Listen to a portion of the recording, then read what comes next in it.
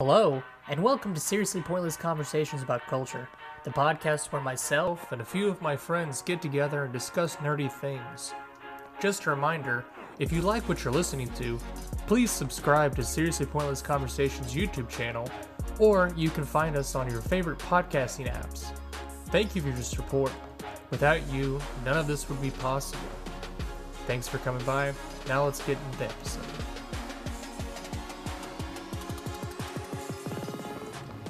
Hi, welcome to episode 2 of Seriously Pointless Conversations. My name is David, and I'm joined by my co-host, James. What's up, James? Nice to meet you. Nice to meet me. You've been knowing forever, man. So, yeah, if you guys are new to the podcast... Well, nice to be here for the first time. Yeah, for the first time, yeah. Let's do that. James and I have been friends for, well, pretty much our whole lives, so... If it seems like we're a little familiar with each other, that's yeah. Just take it with a grain of salt, everybody. So today we're going to be talking about Subnautica. I know last week that I talked and said we were going to try and do a My Neighbor Totoro, but that kind of got put on hold. That hopefully will come in the future. But today we're going to be talking about Subnautica, just mainly because we really like video games, and I figured it's a nice little departure from just like films. And like I said, we cover everything in this podcast. So, but anyways, before we get into it, so obviously we're both huge nerds. Yes. we've been playing video games. I think the first time I was really interested in video games was probably. Wow, when I came over to your house, we played a Super Nintendo for the first time. I think we got the Super NES, and I think we had Super Mario All-Stars, and the Super Mario RPG, I think, were the first couple. I think my most vivid memory of going over to your house was playing Clay Fighter. Oh, we played the heck out of Clay Fighter. I know, and I was so bad at it. Between you and it was another one of our buddies, Chris. He would play. I remember we would have sleepovers, and we'd just have like Mountain Dew fueled evenings. And looking back, I'm trying to remember why we liked Clay Fighter so much to begin with, because we had Mortal Kombat 3, and that was like an objectively better game. Obviously, but Clay Fighter was just cool. I mean, it was different. Yeah, I know, but that's kind of like interesting to think about, like how our tastes have changed over time, and how we get to things like you look at all the the simplistic games that weren't so simplistic back then, like Clay Fighter and Super Mario All-Stars, where there were side-scroller fighting or action games, and you get to something like Subnautica, of all things, which is just bizarre, and it's so enormous.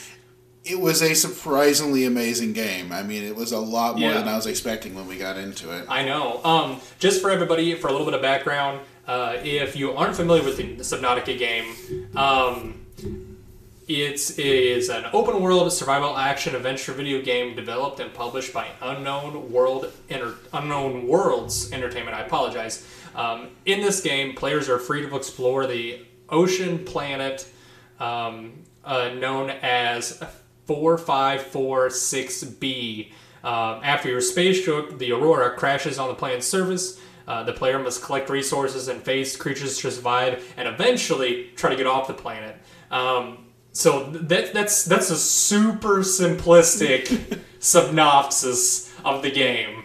Well, and it's kind of was interesting for me because it kind of defies expectations. You get into it, and you see open world survival game, and you think, okay, it's a dime a dozen survival game. Absolutely. I'm going to craft some stuff. We're going to kill some monsters, and I'm going to get bored in about 3 hours. Yeah, absolutely. And then before you know it, after you've gotten to this game, they have a story it's simple, but it's so in depth, and the environments that they throw into you, and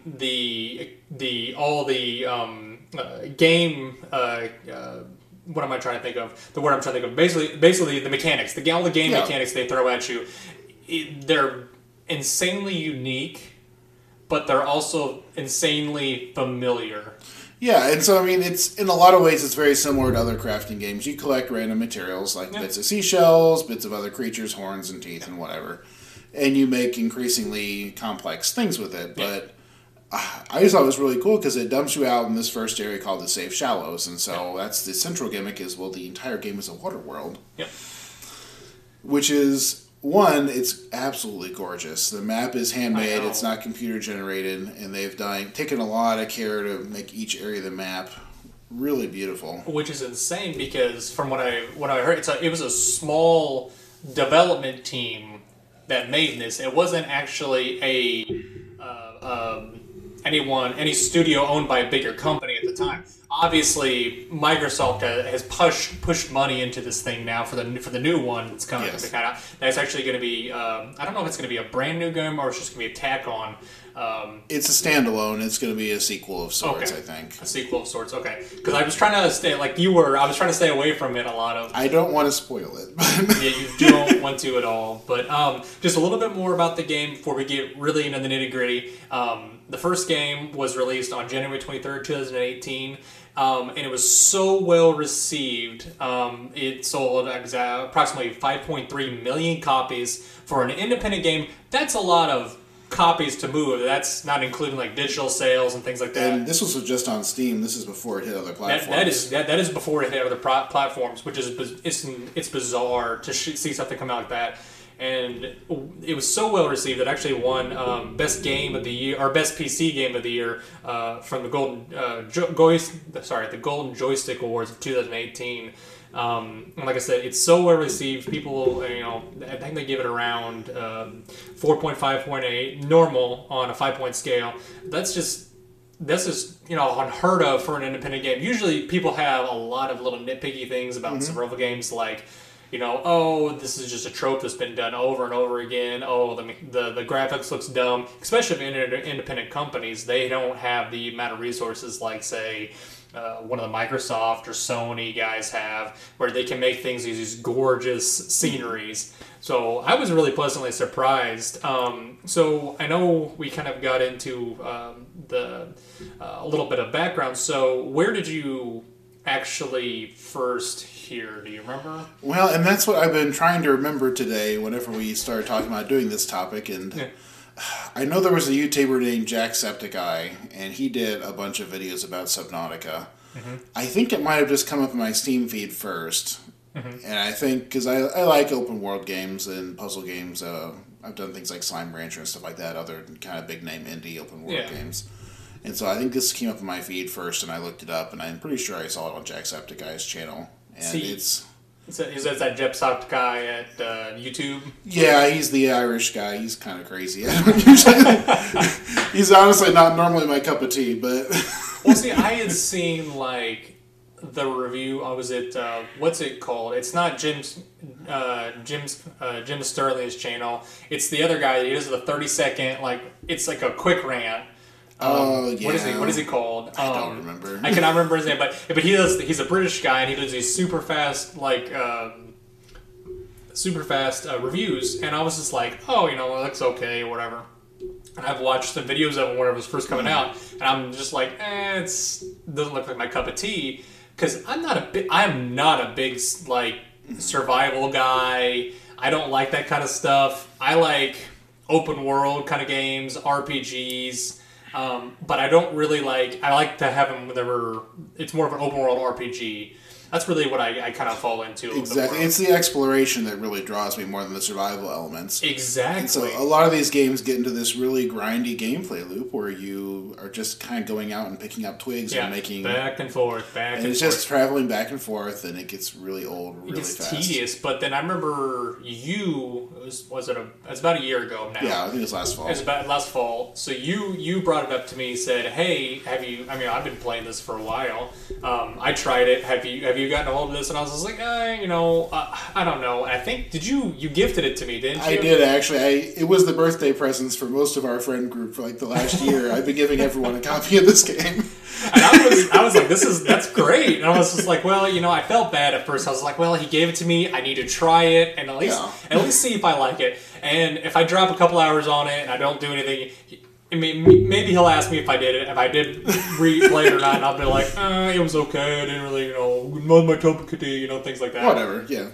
Like we do with a lot of games. You gotta give it a because shot. Something that like clicks for me may not click for you. It's just the way it is. You know. But I was pleasantly surprised whenever I got into it. I remember the first time I started playing, I played for about 3 or 4 hours. which I don't do with a lot of games. I usually have to go in spurts for like maybe 2 hours, take a break, go do something else, and then I'll come back and kind of sit down and do that. But man, I did 4 hours that first day, and then for like a week solid, I know every little bit of time. I think I forgot to do a lot of chores, and my wife was getting mad at me. So I think for a casual playthrough, we both ended up at about 20 or 30 hours. I think that's about what it set like me at. It was about 20, 25 hours, something like that. But yeah, it's just amazing to watch how you progress in the game. So like, can you remember? I know it's going to be hard to think about because talking about like the first time you started, you found the game. What did you think the first time you booted the game up and you dropped yourself into that world? So I mean, the first thing is that it starts with this little crash sequence. Okay, whatever, and then it just plunges you right into the water. And so the first thing you notice, of course, is it starts you in this safe, shallow area. It's got this beautiful coral reef. There's lots of colorful fishes. Yeah, and you just. It's gorgeous. And so you start off and you break a few rocks and you make a little scanner device. And what really started drawing me in is when you start moving into the next area where you get to like the kelp forest and then down to like the grassy plains areas.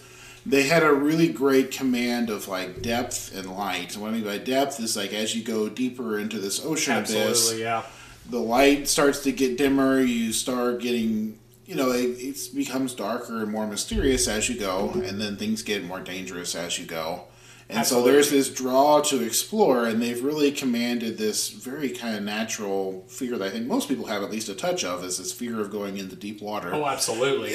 I mean, even in the deep end of like the pool, I remember sitting there on the diving board the first time when I was like a kid, and I'm looking at the deep pool, and you can see the bottom of the pool, and I'm just like, shark's gonna pop out of there out of nowhere like that, and I'm gonna get eaten. Yeah. And you just have that. It's the natural fear of something that's ingrained in us, I guess, as human beings, because we can't breathe in it. Yeah. You can only stay in it for a short amount of time, and there are things that are like colossally bigger than us that are in the water that can eat us. Exactly. And so it's this tension between like the drive to explore and progress and then the fear of going deeper into the water, and that I think is what makes it so much fun. Because the whole point is you have to get off this planet, and the only way to do that is to go deeper. So it's like, can you overcome your innate fear of going deeper into the water, dealing with these monsters that are obviously going to trying to kill you to get off this planet so you can get back to whatever, you're basically your colony ship, I guess you would call it. Yeah. Because it doesn't even it's work for like... The Altera Corporation is some kind it's of like a big corporation, yeah. They don't really ever go into it all that much, which is great. I like that because they leave it vague. They don't want to go to like... They don't say, human beings have expanded across the universe. They don't really go into that, which is great. They just kind of leave it as, you work for a corporation, you're Joe Blow, your spaceship has crashed. Yeah. And I'm like, that's great. It's loose enough. Clear motivation. Exactly. It's loose enough, and you don't have to worry about it mugging it down with all this other background junk that a lot of games, I think, get bogged down in.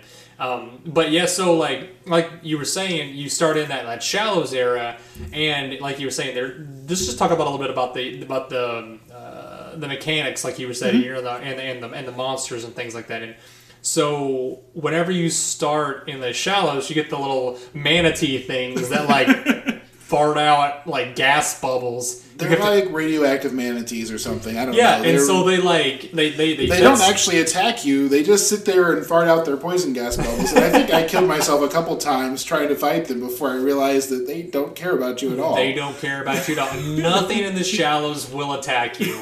That's the best part about the Shallows, because you're just like you're essentially like to describe it, I guess in a concise way, the Shallows are like, welcome to preschool. Yeah. Everything has foam and rubber around it, and you cannot hurt yourself unless you stay under the water too long. Yeah, unless you drown, or the exploding cavefish kill you, or the... But I mean, those are few and far between. You can true. Swim away from those. They won't chase after you. They won't. At all. And the shallows are only like 30 feet deep, and so you can get from the bottom to the top in about 5 seconds. You shouldn't drown. I mean, it's a really safe place. I saw a guy do it. I was watching a guy on Twitch one day, and he straight up drowned. He's like, "Oh my god, how did I forget?" And I'm just like, "For real, dude? Like your thing will start blinking at you, and it's an audible noise to go up to the surface. Like, how did you forget? Like, how?"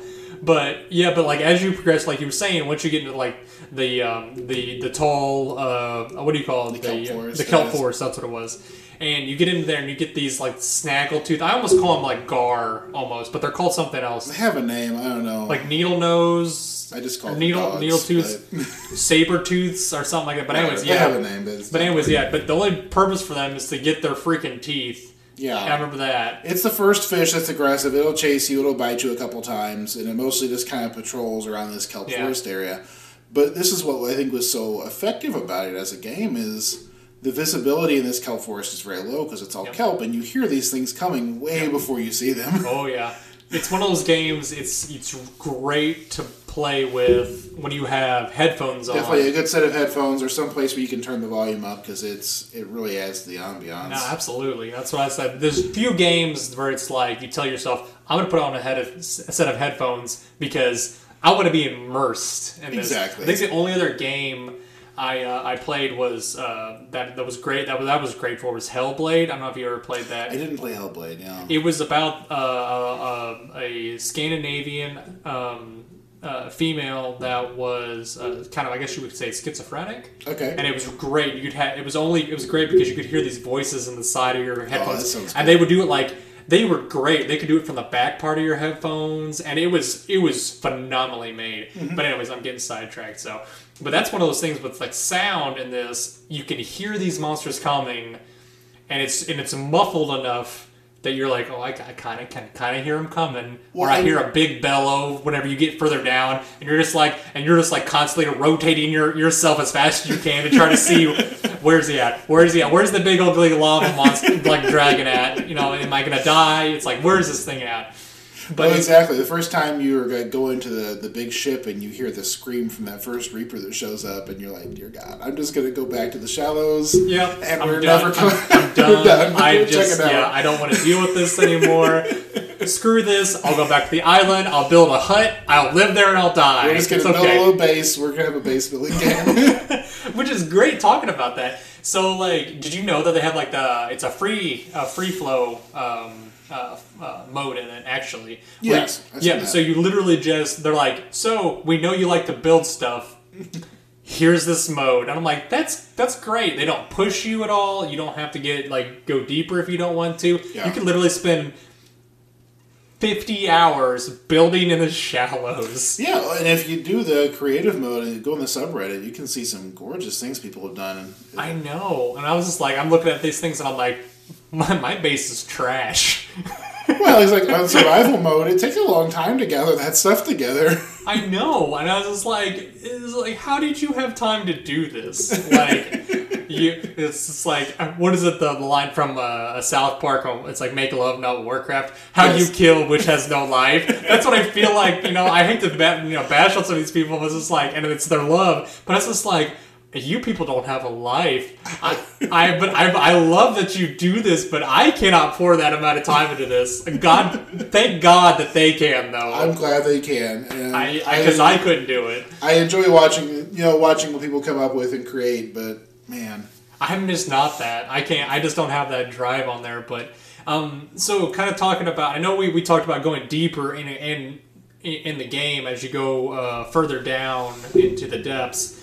So the great thing about that, if you play the story mode, it almost forces you to go deeper. It draws you in because the first part of the story is you're like going to visit other life pods, ostensibly to try and rescue other people. Yeah. And it draws you in the first couple sections, and then you start finding out kind of the story of what happened on this planet. And what's going on here. Yeah, it sucks you down deeper into the depths. And it's weird, like, once you get to the... at first you think, oh, I'm on this... there's no land at all. Mm-hmm. And then you find out there's one little bit of land in your ship, and that's it. and you go. I remember when you. I don't. If this is a warning, if you guys have not played this at all. From this point on, there's going to be spoilers. There's going to be huge amounts of spoilers. I mean, we've been going for about 15, 20 minutes now. Just expect it now. And that's 3, 2, 1 spoiler territory now. So, but yeah, like once you get in there and really find out that there is this giant like mountain, and you're like, oh, a piece of land. I bet there's somebody here. You're expecting somebody to be there, and once you kind of start to explore around there, you find that alien base, like the little doorway. And you're just like the first Agassi base, yeah. Yeah, Agassi, is that what they're called? That was the ship before you that left all the other underwater stuff created. Okay, so like the guys who built the planters and the little bases in random locations. Okay, so that was from a ship called. Do you remember Agassi. what the aliens are called? They just call them the precursors, I think. The precursors. Yeah, just your typical kind of. Because I'm curious. I'll be honest with you. Let me look real quick because I'm nosy. Is it a precursor or just alien or something? It was kind of generic, I think. Yeah, I don't know for a fact, but I remember because you do this first island they take you to is the floating island. Yeah, I remember that. What is? Yeah, they just call it alien thermal plant, primary containment, things like that. Yeah. They don't give you an actual name, but yeah. Once you get into that and you start thinking like you find your first tablet and you're like, what the hell do I do with this? And when you finally get to that island, it's like, oh. This is all alien tech. This isn't like some like other people. Because at first, I don't know, it's weird because you can either go one of two ways. If you can either go inside that little cave and find the portal where it kicks you to the other island. Yeah. And you find your the Agassi, the crew where they sit up there, and you're just like you get like, oh, I can go here and I can get all the resources they left here, and it's very helpful, actually. That's nice. You get your planters, you get your melons. There's all kinds of nice stuff. Yeah, I know. And you can put it in your ship. That's a rabbit hole right there. Yes. But then you can go or you can go towards the alien ship or the alien first containment, I guess you would call it.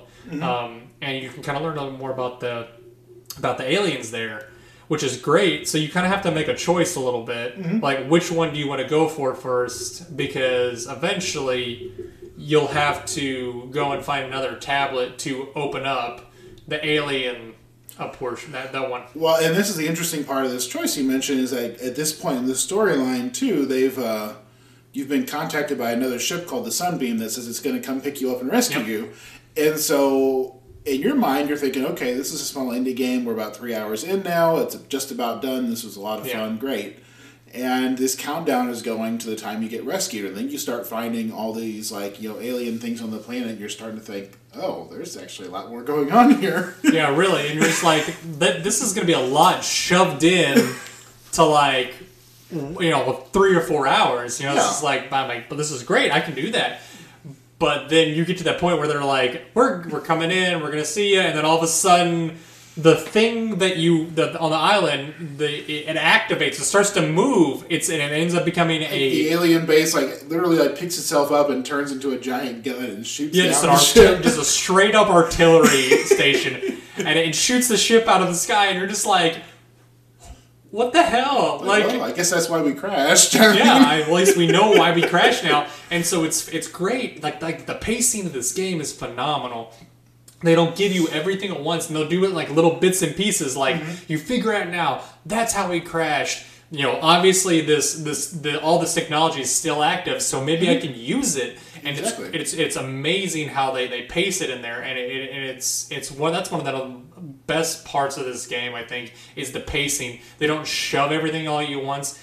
It's like a fine wine. Well, exactly. It's like a good exploration game. They give you enough tidbits to make you want to keep looking for yourself. Absolutely.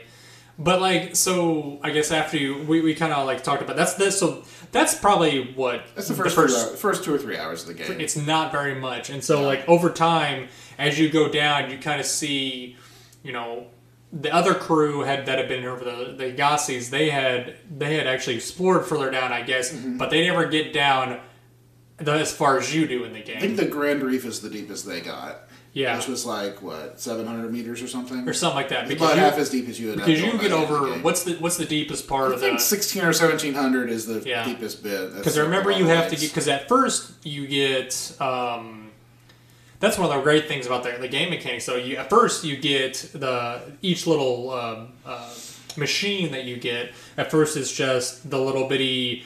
The Sea Glide. The Sea Glide. And it's like, oh, it's so cute. I can go kind of fast, and it's way faster than swimming, though, I'll give it that. It's a lot faster. And then I don't think you ever can upgrade that, but the next thing, that your first, like... It's like a little personal sub. Personal sub is the Sea Moth. Exactly, I remember that one. And I remember loving that thing to death. Oh, it's the best. It's so cute, and you're just like, oh, I'm putting around, la la la. Well, it's great because it has its own air source in it, so it's the first time you can actually like go deeper and not have to continuously run up to the surface. You basically have an air source point, kind of like a waypoint. You can just go back and forth, and you can actually store some of the resources you get as you go deeper. And it's the first time you kind of figure out, oh, I can have kind of a mini mobile base with me. Exactly, and this is one thing which is really a strength of this game and this studio is they actually have a pretty well developed like module system for these things. Like the Seamoth has a bunch of little upgrades you can get. One of those is like a storage locker. You can get extra armor for it. You can get extra armor. You can do. I remember they get solar panels for it. You can get a little zappy shield for it. Yeah, because they don't have claws. That's the what's the mech? I can't remember what it's called. I cannot remember what it's called. In a second. I'll have to look it up here real quick. But eventually that's what. Let me look it up real quick. But I know whenever you eventually get all these little updates and things as you slowly progress in the game, and you have to get these basic machines. Where are we at?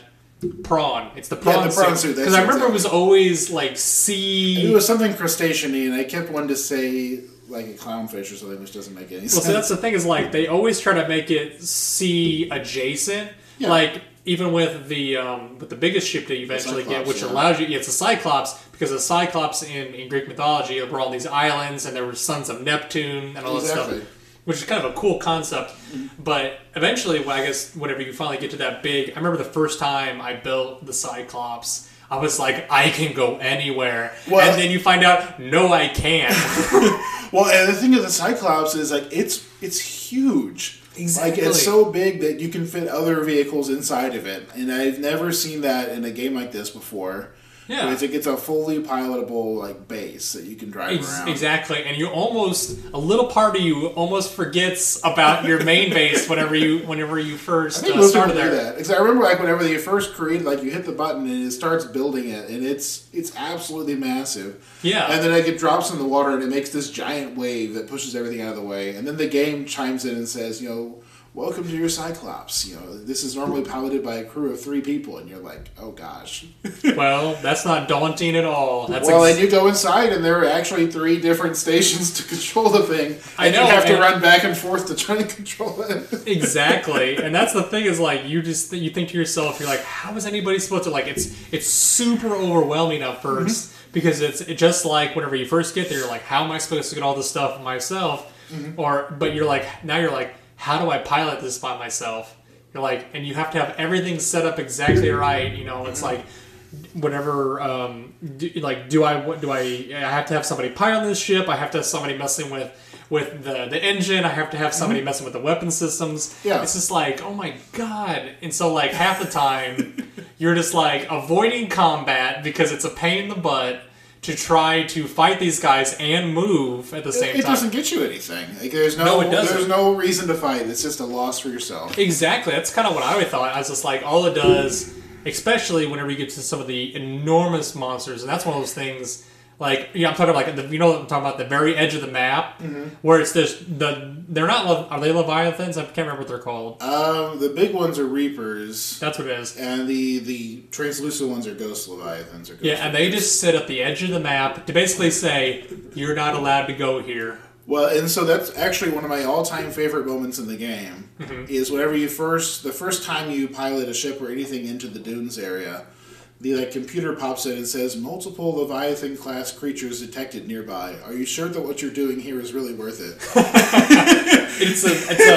it's a very polite way of them saying, "Hey, go back." And the answer is no, it wasn't worth it. No, not at all. Because if you do succeed in killing one of these things, which I don't know how hard it was for you, but I remember I fought one of these things for almost like 15 minutes one time. I fought one of the Ghost Leviathans with the prawn suit and the drill for a good half hour, and I don't think I ever actually killed it. I mean, that's the thing is, like, I think I killed it. The game doesn't really give you weapons. You can get like a fiery knife thing, and you can kill some of the smaller fish with it. But the big monsters are never really realistic. See, I went back after. No, it's okay. So, like, that's what I did after the fact. Like, after I had beaten the game, I went back to my very last save point because I saved right before you take off in the big rocket, and I was like, I'm gonna go see if I want to kill these things, and I loaded up on torpedoes like nobody's business. I spent a good hour and a half just manufacturing torpedoes, and then it just took me every 15 minutes to kill one. Excuse me. Oh, we'll cut that out too. But it took me a good 15 minutes to like try to kill one, and I think I did. Because I heard it scream, and it, like, kind of ran away, and then I think that's kind of, I guess, what you do. I think they do die, and this is one of the cool things about the game is they don't respawn. Oh, wow, I didn't know that. In fact, actually, nothing respawns in the game, except for the smallest fish will gradually respawn. But, like, the rocks, the resources, the big monsters... So it's all finite. I didn't know that. They're finite. That's cool. It's a closed world. Like, if there's, I think, like 7 or 12 Reapers or something on the map, but if you kill them, they're gone. They will not come back. That's a great mechanic, though, because in a lot of their games, things will eventually come back, and you can just farm areas over and over again. Which, I guess, now that you say that, that makes sense, because I remember going back trying to get, like, certain minerals, like the rare ones, and they're just not there. And they're just not there, and you have to look further down for them, and that's part of the thing, is, like, nothing respawns over time, you can't quit and reload. So the map is the map. It's very real world like. Exactly. Which is great. So it gives you that finite amount of resources that you have to use in a particular way, but they have enough of it that you're like, you mess up a few times here and there. You can build a massive base. There's plenty on the map. You can't just sit in one area and continuously farm the same. Because you will eventually just burn the resources out. Because we all build our first base in the safe shallows, and then by the time you're a few hours in, you can't find limestone there anymore. It's you've just mined it all. It's gone. But yeah, after that, like, so you were talking about, like, as you get deeper and it kind of like opens up the story. How do you feel about once you get kind of close to the end of that story? You know, like once you get to the very bottom base, I call it Lava World. Is what I call it, because that's all it is. That's all it is. And so you get to that bottom base, and they get the big reveal. 3, 2, 1. Big spoiler. Big spoiler. You get there, and they have what's the creature called? I'm trying to remember what it's called. They call it the Sea Emperor. Is what they call Sea Emperor. Yeah, and you find she's not only sentient, but she's telepathic. Yes. And so you're like what the heck? Like, there's an actual sentient being on this. Well, and it's a big reveal because they foreshadow it a little bit, because if you go to there's like an optional research base you can get into in the Orange Tablet, I think. And they have like an egg of a Sea Emperor there, and you're like, oh, look at this, it's so cool. Yeah, you're thinking, oh, this is just the big apex predator of the thing, and but then you get there, and you're in this deep base at the deepest part of the world that you've spent all this time getting to, and there's just a giant, hatch, I guess. Yeah. And you jump into the hatch, and there's, for lack of a better term, like a glorified, humongous fish tank. Yeah, absolutely. I mean, it's a fish tank because it keeps her there, and I guess they had left her there. I don't know, because they never really explain what actually happens to the alien race, the precursors, do they? They don't. There was the bacteria in there, I think they call it the caravirus, or something like which is what you get. They're the caraphage bacteria, something like that. That's what you get, and I think they explain that this previous alien race was infected with it, and I guess they were space-worthy because they built all this stuff to contain the world. I mean, I would assume so. They, quarantined this planet, and they said that the Sea Emperor apparently naturally makes some kind of enzyme that can fight the bacteria, and they were trying to force it to breed for them, because apparently the young ones do it better. I don't know. But that's kind of what I got out of it, too. Like, I remember that part, but I just didn't know if they just left or if they had all died. The impression I got was that the ones that were already on the planet all died, and that some of them were out in space somewhere. Okay. Like they quarantined the planet, and anyone who was infected wasn't allowed to leave. So I think a lot of the people were implied just to have died there. Which is that's kind of a cool thing because I was maybe the Below Zero game will have more going on. That's kind of what I was wondering too, if they were going to stretch that out a little bit or not. Because honestly, if they wanted to, they could stretch this out into like another 2 games probably if they really wanted to. But I know, like, so eventually you get down there, like you were saying, you run into the Sea Emperor. She basically says, you know, they gives you the rundown. They try to force me to breed and all that stuff and hatch my offspring. She goes, but I didn't want to, but now I want to. Yeah, it's that they wouldn't let them go. But if you'll let them leave, then I'll do it for you. Yeah, absolutely. And you're just like, you kind of basically have to make a deal with her, and you do. And a little part of you thinks like, is she going to kill me after I do this? She's gigantic. I know, and so you can imagine this. It's this thing that's like.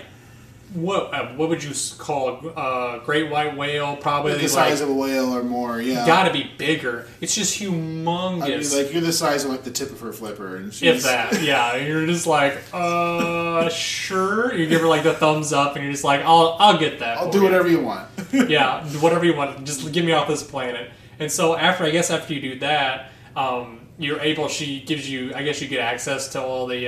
Is it the? She gives you the recipe for hatching enzymes. That's what it is, and then you're able to get off the planet because the turret systems or the artillery systems won't target your ship. They'll turn you off. They'll turn off if you're not infected anymore. Yeah. And so technically, you can build your ship before you even get there. Your spaceship. You can, yeah. You get the recipe for like the Neptune rocket before you even get there. Yeah, and you can try and leave, but it won't let you. Like you can do everything, like have everything set up, ready to go, but it's just like due to the fact that you have like the virus still, it won't let you leave, and it's just like, well, screw you, computer. I wanted to try. You would have been blasted out of the area, but you know it is what it is. So, but yeah, that's kind of the story in the nutshell. But I mean, I thought, what did you think about it overall? Like the story. Overall, I enjoyed it immensely. I love those exploration-driven open-world games. Not the ones where it's just like a series of like little quests for no reason. Repetitive like, tasks, yeah. The repetitive kind of task thing now. Like if I want to do that, I'll just play WoW. But I mean, absolutely, yeah. You know, it's if you just want to go out and just do the same thing over and over again. These big open-world exploration-driven things. This was the game of the year for me personally. I enjoyed it immensely. Hey, that's kind of what I think from the visuals, the sound, having a nice storyline to it. And doing this full underwater world is such a unique thing. I enjoyed it a lot. That's what I said. I was just like, I was so impressed by it overall that I actually have it saved on my Steam page. Because I'll be fair, I will not play this on anything other than PC because I just don't think. I mean, other systems could probably handle it and make it look good and do it justice. But the way it plays on PC, it feels natural, and you can tell that they ported it over from PC onto these systems. I definitely already have it saved on my Steam page, so I will probably buy it the day that it comes out, or at least within the first couple months, depending on how busy I am, depending on everything that's going on. It's definitely going to be in my Steam library. It's not going to sit there like some of these other games I've played. Like I think I've got games that I've bought like 8 years ago I haven't even touched. We've all got like 100 Humble Bundle games that we picked up. Absolutely, never messed with. God bless you, Humble Bundle. If you ever want to sponsor us, we will straight up take your money. So, but yeah. So overall, you know, like you said, you loved the game. I loved the game. Have you ever thought about going back and playing for fun? I did actually play it a second time. But you did? I did. See, I never did. So I kind of played the creative mode a little bit, but I never played the storyline. So, like, what was the difference between playing the first time and the second time? I already knew where a lot more of the stuff was. Yeah. And so for me, going through it a second time was more about just giving myself more time to explore and look through these locations. And I definitely hung out more in the dangerous areas than I did before. So instead of building a base in the safe shallows, I built a base like down in the floating islands area. Yeah. And I built another one down in the inactive lava zone. I mean, it's like you build... It was just a chance to kind of explore more of the game that I didn't do the first time and to use more of the gizmos and... Yeah, see, I only made 2 bases. I made one in the shallows, and the next one I made was all the way down what's it called? It's like the Misty Mushroom area. I can't remember what it's called. The Mushroom Forest or something? I guess you'd call it Mushroom. Yeah. We'll call it Mushroom Forest, but that's the second base I made. Yeah. And that's kind of was my jumping off point from going there and down further. See, I didn't do that, but I haven't replayed it yet other than the creative portion. But I honestly, I think I could probably get back into it again. It's just I have to have the right mood for it, and I don't know. It is a fixed map, so it's not infinitely replayable. This isn't something you're going to play for decades or something. Exactly. If it was, if but I think it's definitely good for a couple of playthroughs. Absolutely. So I guess, I guess somebody's played it numerous amounts of times. Because I always like to throw these little things in there, like little tidbits. And so you were talking to me about Salvar's speed run. Yeah, there's a guy called Salvner. Yeah. Currently has the world record for the any % survival speed run for Subnautica. Which is insane. So actually, it's like 35 minutes, I think, now. 36 minutes, 51 seconds. He posts a new one every couple weeks on his YouTube channel. And so that's the most recent one at the time that I made this document, which was a couple weeks ago. Mm-hmm. And I was just like, you have got to be kidding me. Who thinks that says, oh, I'm going to do this in less than 40 minutes, essentially. Mm-hmm. I can't imagine doing that.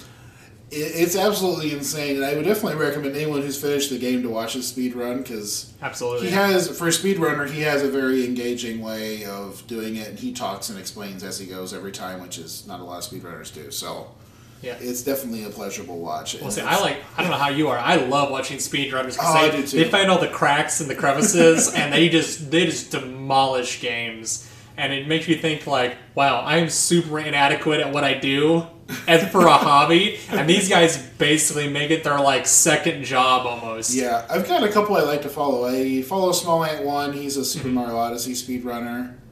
And Linkus7, he does a lot of different Zelda games. Oh, yeah. Those two are both pretty cool. If you guys are ever interested in like looking at speedruns and things like that, there's a website called speedrunners.com. I think it has all the national boards and stuff on it for all the video games. And you can literally type in whatever video game you want and see if there's a speedrun for it. And if there's not, go for it yourself. That's what I say. Yeah. Just try something out. But you can also check out the Games Done Quick has a YouTube channel. Ooh, GDQ is so good. The summer GDQ just happened, so they just posted a bunch of new videos. Yep. If you just want to look at a game and not have to try and figure out who you should be watching, just pull up the GDQ page. GDQ is phenomenal. It's on charity too, so that's why I said, because I think I give to them every time I can, every chance I can. So even if it's like $5, guys, go give to them. They're phenomenal charity. I think they did. I don't know if they did Cancer Foundation last time. I think it was cancer this time. No, it was Doctors Without Borders. That's what it was. Yeah, it was Doctors Without Borders. But yeah, they are phenomenal. If you guys ever get bored, they have they always have weekly guest hosts on their Twitch channel, and they also have, like I said, the summer events, and they're putting out more, especially with all the Corona scare things got going on right now. They're doing a lot more online events. So they're even more accessible than normal. So, but yeah, so that's our Subnautica episode. Thanks everybody for coming by.